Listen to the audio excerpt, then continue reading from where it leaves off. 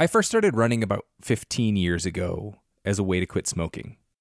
Back then, my running clothes were very Rocky Balboa, so sweatpants, sweatshirt. Anyone who goes hiking or trail running knows that it's a lot easier and a lot more fun when you're wearing the right gear. Janji makes performance apparel that'll take you farther on your runs and hikes. They have this merino wool hoodie that I wore on multiple trail runs this weekend. It's soft, it's warm, and most importantly, it does not get stinky when you get stinky. Another reason to love Janji is that they donate 2% of all sales towards clean water projects, raising nearly $1 million so far. Head to janji.com to find your new favorite trail wear, outdoors accessories, and essentials. And use the code OUTSIDE for 10% off at janji.com. That's JANJI.com with the code OUTSIDE for 10% off. When I was a little kid, my whole family, grandparents included, packed into a Dodge Caravan and went on a 2-week road trip to Wyoming. We saw the rodeo in Cody, a grizzly bear in Yellowstone National Park, and an epic thunderstorm near Devil's Tower. On that trip, I fell in love with the West and the natural world. This might sound cheesy, but it kind of made me who I am today. Wyoming has it all. Breathtaking hikes, kid-friendly museums, 2 of the coolest national parks in the country. The truth lies west. Discover yours at travelwyoming.com. Save big money on everything for your projects. Now at Menards. We have it all for garden and landscaping essentials. Visit our outdoor garden center today and update your backyard space. Grid Accents lattice panels have a timeless design with an innovative design that's simple to install and requires almost no maintenance. Save big on lattice panel options at Menards. View our entire selection of garden center products today on Menards.com. Save big money at Menards. I'm Justine Paradise. And I'm Felix Poon. And this is Outside In, a show about the natural world and how we use it. Today we're opening up some listener mail and answering your questions as part of our regular segment, The Outside Inbox.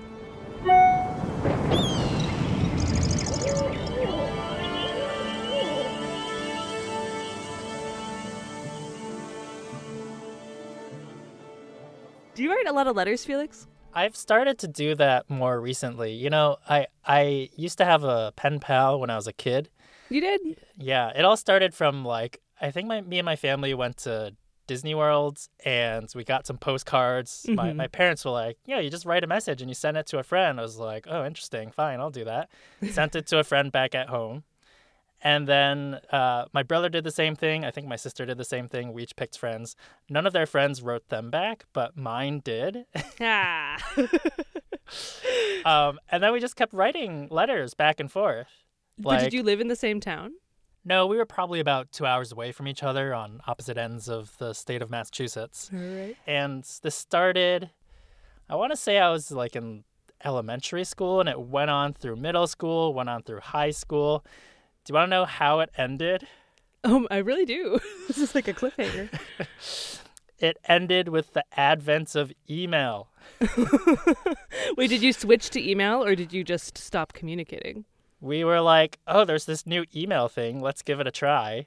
And then and she was like, okay. And then I think we each wrote one email to each other, and then we just stopped responding, and that's it. So this is like email's supposed to make communication easier, but it's an example of it actually ending communication. Yeah. It's so easy. It's like, oh, I can get to that. No problem. I'll get to that sometime. At some point, but then it just never happened. Oh. Well, we actually got an email from a listener who is probably around the same age that you were at the time, 11 years old. Oh. It was an email from a person named Callum. And unlike with my pen pal situation from my childhood, we're not ignoring Callum's email. And they wrote, "Hello, I'm an 11-year-old that loves your podcast so much, and I would like to say your podcast is my favorite to listen to." Oh, that's so sweet. When I first heard your podcast, I thought to myself, what is this podcast? They're not talking about the subject. They're just goofing off. Now I say to myself, oh, I can't wait for more Outside In. Let me know if you need any help on topic ideas. Oh, yeah. We love topic ideas. Yes, please. And Callum continues, also, I live in Hollis, New Hampshire, and I'm sort of an environmentalist, but my sisters, of which I have 3, always leave the lights on. Also, I tried to convince my dad to get solar panels, but he said they were too expensive. Oh, Your friend Callum. boo to leaving the lights on. I know. Get those sisters to turn them off. Taylor Quimby, our co-producer, wrote back to him and he said, a really great thing to do is to try to live by example. So Yeah. So that's Taylor's advice to Callum's email. Yeah. Another way we hear from listeners is through reviews. Reviews actually really help us get discovered.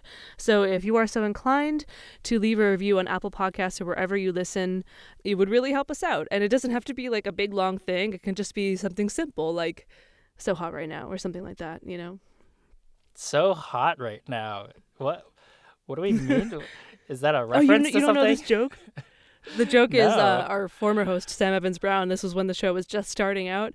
There were just like 4 or 5 reviews. And so Sam wrote a review giving himself the podcast 5 stars. And it just said "so hot right now."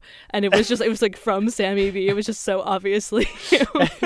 And so like listeners sort of troll it sometimes by Yeah. saying "still so hot right now" or Yeah, something. but that's okay. He was being very transparent. He wasn't trying to That's rig the true. system. So you can, take a cue from Sam Evans-Brown. I promise that we don't have subterfuges and alternative identities giving listener No. reviews on our podcast. They're all organic. Yeah. But the other kind of way that we hear from listeners is through our regular segment, the Outside Inbox.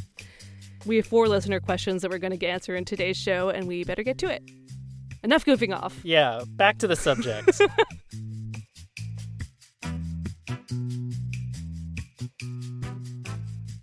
So what do we have today? So, yeah, we've got a few topics today. We are answering a timely question about home heating systems and what's best for the climate. We're talking about wildfire smoke and bird migration. And we are settling an old family debate. Ooh, intriguing.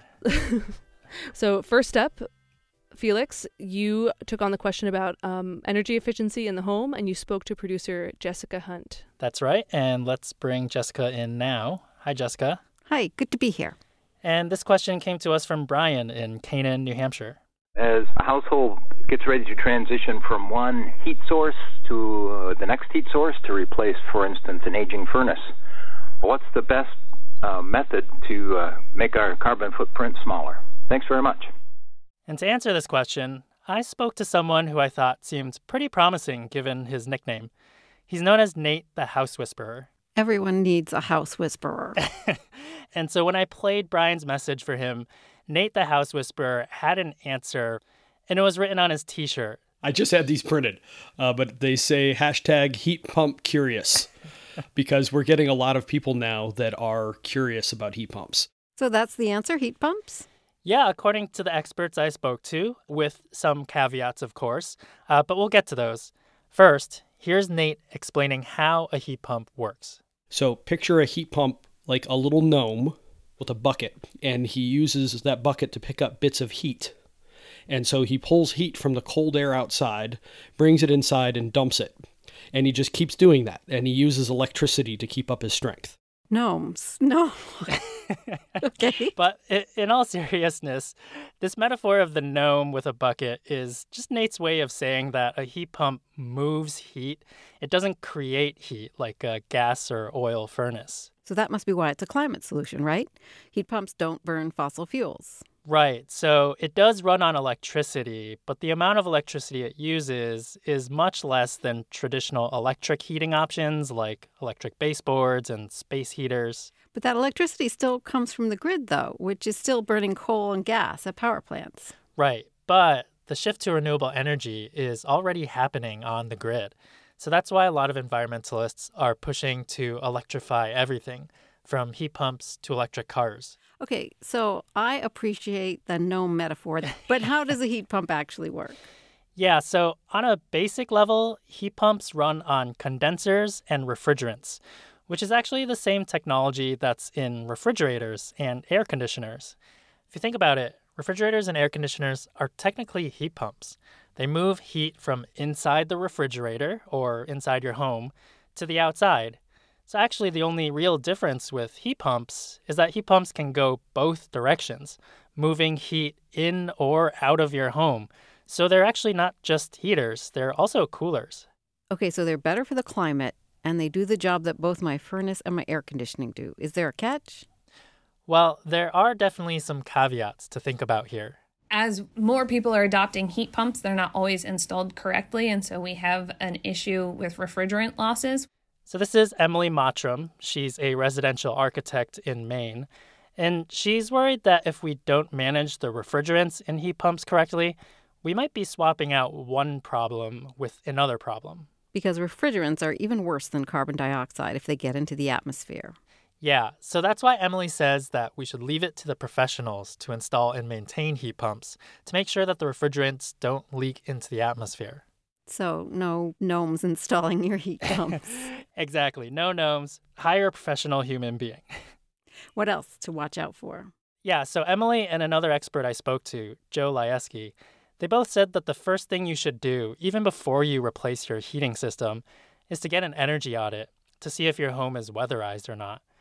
Joe's the Energy Solutions Program Administrator at the New Hampshire Electric Co-op, and he said heating a home that's not weatherized, it's kind of like bailing water out of a boat that's got holes in it. But the better solution would be to plug up the holes first and then work on bailing the water. Okay, so weatherize your home first. But my question is, what if my oil or gas furnace still runs fine? Should I spend the money to get a heat pump anyway? I mean, at the end of the day, climate experts are saying we need to be net zero by 2050. And so getting a heat pump, getting an electric vehicle, it's all part of this strategy to electrify everything and get off fossil fuels as soon as possible. But caring about the climate isn't the only reason to get a heat pump. They're usually cheaper to run than any other heating system. And a lot of people think they're just better. They're quieter, they maintain a steadier temperature, and the air quality is better. Okay, so there you have it. Heat pumps are better for you and better for the climate.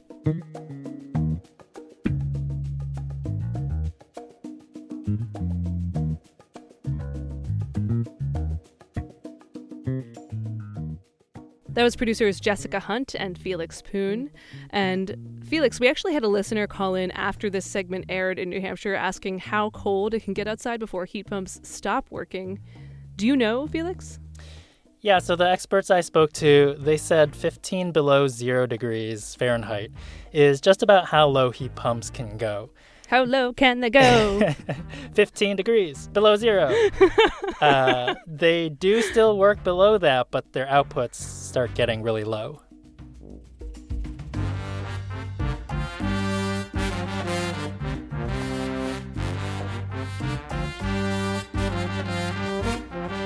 All right, well, next up, for our second question, we are bringing in producer Taylor Quimby. And Taylor, what's this question? Why don't we just hear it? Hi, this is Rebecca from the Bay Area in California, and I'm sitting out here and watched some geese fly overhead, and it made me wonder if the heavy smoke from all of these wildfires in Oregon, California, all through the West, have an impact on migrating birds. Just curious, and hopefully it doesn't. You've got to admire her optimism. Is it optimism? Or is it just hope? So to start with, it's worth noting that wildfire is not automatically a bad thing for birds.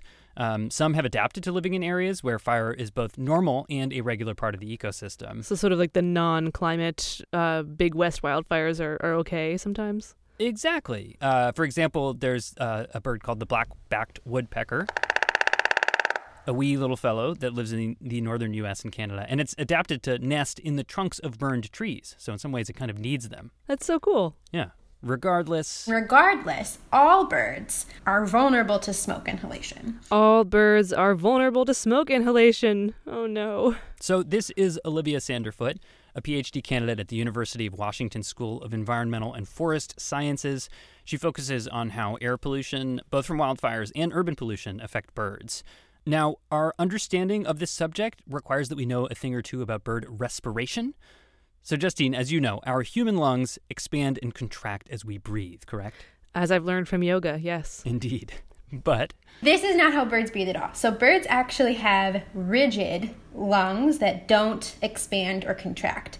And instead, their respiration is supported by this system of air sacs that constantly pushes fresh air into their lungs. It's like playing a didgeridoo. It's like circular breathing. Yeah, It's unidirectional. So the air sacs are separate from the lungs. Correct. Okay, this is still challenging to imagine, but I think I have a sense. The takeaway here is that breath for breath, birds are taking in more air and more oxygen than humans, which is great for sustaining physical activity like flight, but also means that they're more vulnerable to toxic gases in the air like carbon monoxide and fine particulate matter, smoke from wildfires, for example, or dust and pollution. So if something in the air is bad for people, chances are it's worse for birds. That phrase, canary in the coal mine, is actually related to this exact phenomenon. So that's like a real thing. If the canary dies, it's like, oh, get out. Exactly. So in fact, canaries were still used as an early warning signal for carbon monoxide pollution in English coal mines all the way until 1986. Jeez. Okay, so establishing here that birds are definitely vulnerable to smoke, how does that affect patterns of migration? Okay, so to try and figure this out, I talked to Annie Yang. She's an assistant professor in the Geography and Environmental Sustainability departments at the University of Oklahoma. And in the late summer of 2020, she was near Fort Collins, Colorado, and she remembers that wildfires in the West at this point had just gotten really, really bad. I kind of seen like those yellow sky, like the smoke was like out everywhere during that time period, and that just like make me a little bit shocked. Oh, yeah, those yellow skies. We've definitely experienced that here in New Hampshire. And around the same time, there were news reports in the southwestern U.S. about people suddenly finding just tons of dead birds, which is what scientists call a mass mortality event. So she started collecting data from the citizen science platform called iNaturalist. Basically, who's reporting dead birds, how many, where are they, when were they found? And she was able to cross-reference all those reports with the data from the wildfires and see that there was a clear connection to the smoke at that time. I definitely think that, the wildfire will impact the health of the birds, direct death, and also it will cause the habitat loss. There's direct impacts like habitat loss and smoke inhalation, but also birds who are using, visual or olfactory cues to be able to do their migration. They might not be able to find spots to stop and refuel, or they start their migration early, and those things could lead to birds starving to death because basically they don't have the calories they need for the long journey.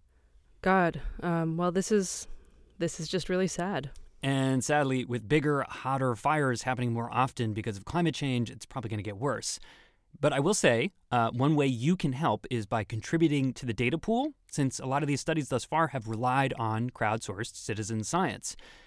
Sharing your nature observations on an app may feel like small potatoes in the face of wildfires and climate change, but it is an example of collective action. It will really help with pushing forward the research, and also it will get more people being interested in science, which will help to make our planet better. So.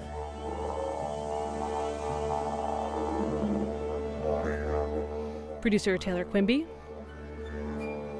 Actually, just as we were finishing recording this segment, the U.S. Geological Survey put out a really good study on this exact subject.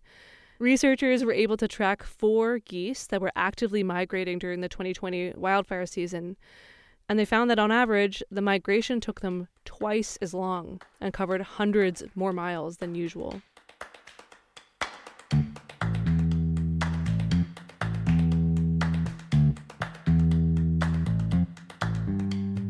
We really love answering your questions about the natural world. It is so much fun for us.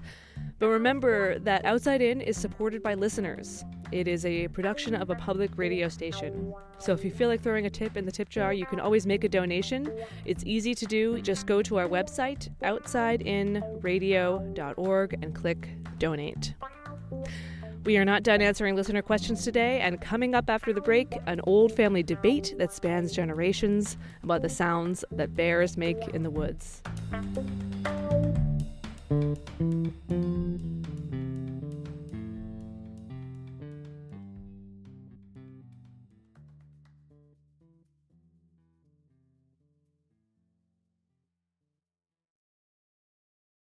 Save big money on everything for your spring projects at Menards. We have all of your garden and landscaping essentials. Master Garden Premium Garden Soil contains a slow-release fertilizer that feeds gardens for up to 9 months. It produces better results and is ready to use for all your gardening needs. Save big on Menards' great selection of garden and landscaping products. Compare brands in store or online at menards.com. Save big money at Menards.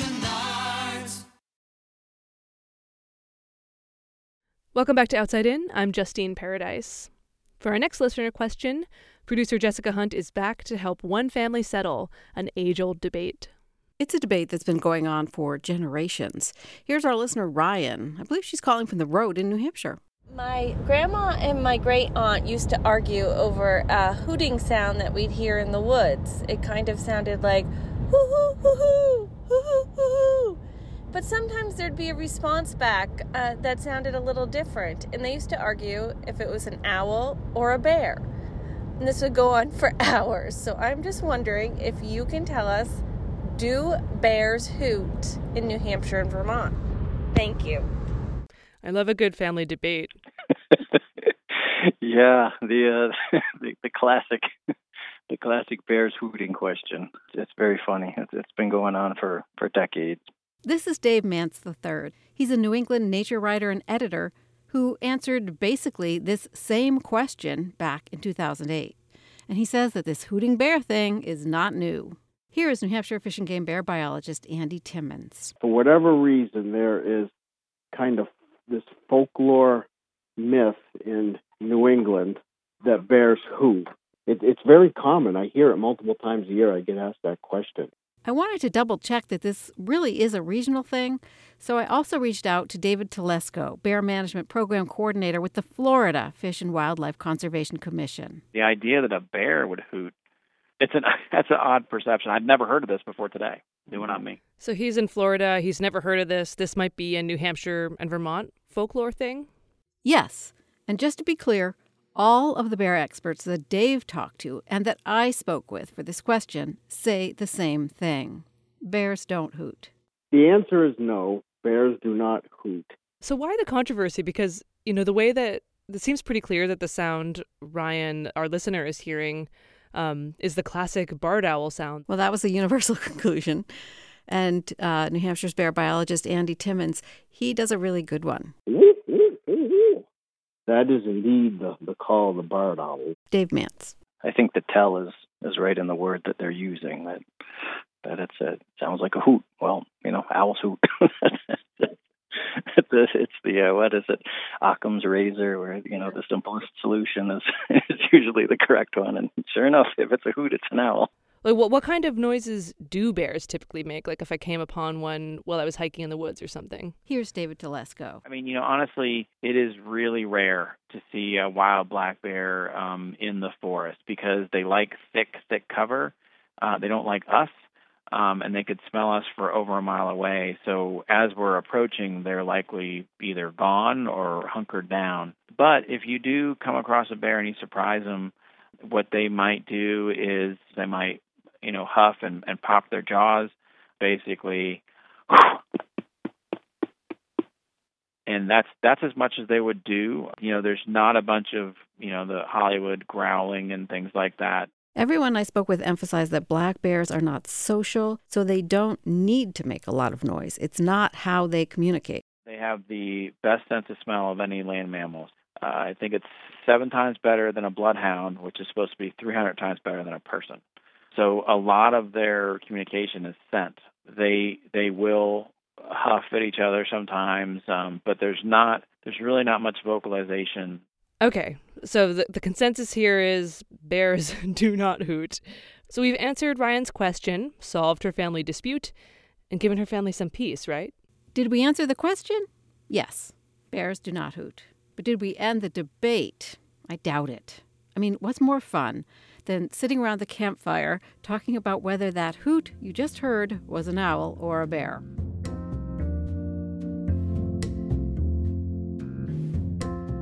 That was producer Jessica Hunt. Thank you. My pleasure. Always up for talking about bears.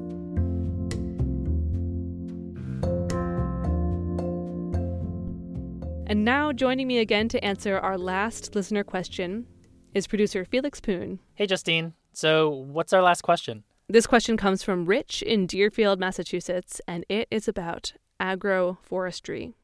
I know that Project Drawdown lists agroforestry as one of their top solutions to climate. I was wondering, what is the potential for agroforestry here in New England? Are there traditional practices that we could revive? Are there people out there doing cool and interesting things in agroforestry? Wait, what is agroforestry? Great question. Agroforestry can mean a lot of different things, but the definition we like to use is that it's the intentional integration of trees and shrubs into crop and animal farming systems to create environmental, economic, and social benefits. This is Kate McFarland. She works with the National Agroforestry Center, which is run by the U.S. Department of Agriculture. And when you integrate trees and shrubs and farmland, there can be a lot of benefits. Like, for instance, trees provide shade to both plants and livestock. Trees also create microclimates, so it tends to be cooler and more humid under their canopy. And having more elements to your farm, by definition, creates more diversity. Right, so instead of having a monoculture, you've got several different plants, and it makes some habitat. Yeah, and in theory, that kind of mimics the forest. It is one of the oldest land use practices. This is Megan Giroux. She's a farmer and the director of Interlace Commons, an agroforestry research and outreach organization, and she's based in Vermont. So when people say, oh, you're looking to implement these innovative land use practices, I say, no, the indigenous have been practicing these for thousands of years. We might think of agroforestry mostly happening in the tropics. Like, think about coffee. That's a bean that comes from a tree, which grows in the shade. But I asked Megan what agroforestry can look like in practice in this region. At Interlace Agroforestry Farm, we're implementing both ancient and modern forms of agroforestry. So in describing one lane, we have a tree called Tilia cordata. Tilia cordata's common name is little leaf linden. Little leaf linden. That sounds like it should be like a jazzy blues song or something. So at Megan's farm, they prune these trees using a technique called pollarding, which essentially creates a scaffold of new branches, like a flush of new growth, almost like a grape trellis. So imagine grapes growing on a living tree trellis with sheep grazing underneath. So we're combining 3 crops in one land unit. I mean, it sounds like a no-brainer. So I imagine lots of people are practicing this in New England. Across the country, only 1.5% of farms say that they use agroforestry techniques. In New England, the rates are a bit higher, and Vermont is number 1 at 7%. 7%. I mean, that's low, but it's kind of higher than I thought it would be. Either way, to answer our listener's question, in this region, there's a lot of room for growth and a lot of potential. New England is already a forested landscape, so growing trees and shrubs is kind of a natural thing in a way.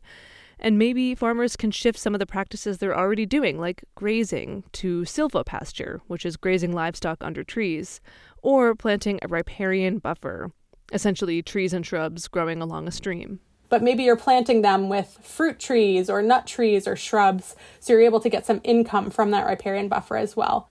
And there are things you can do even if you just have a backyard, like Kate does. I have mushroom logs in my backyard and a lot of fruit trees and berry bushes, which I'm pretty excited about. It's really fun to experiment at home. Backyard agroforestry. I want to give it a go now.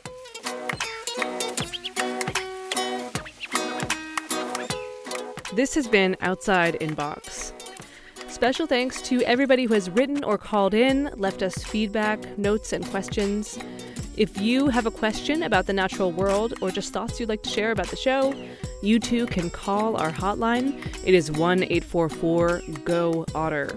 You can also send a voice memo to our email, and that is at outsidein@nhpr.org. This episode of Outside In was produced by Felix Poon, Jessica Hunt, Taylor Quimby, and me, Justine Paradise. It was mixed by Felix Poon and edited by Taylor Quimby, with additional editing help from Corey Princell. Rebecca Lavoie is our executive producer.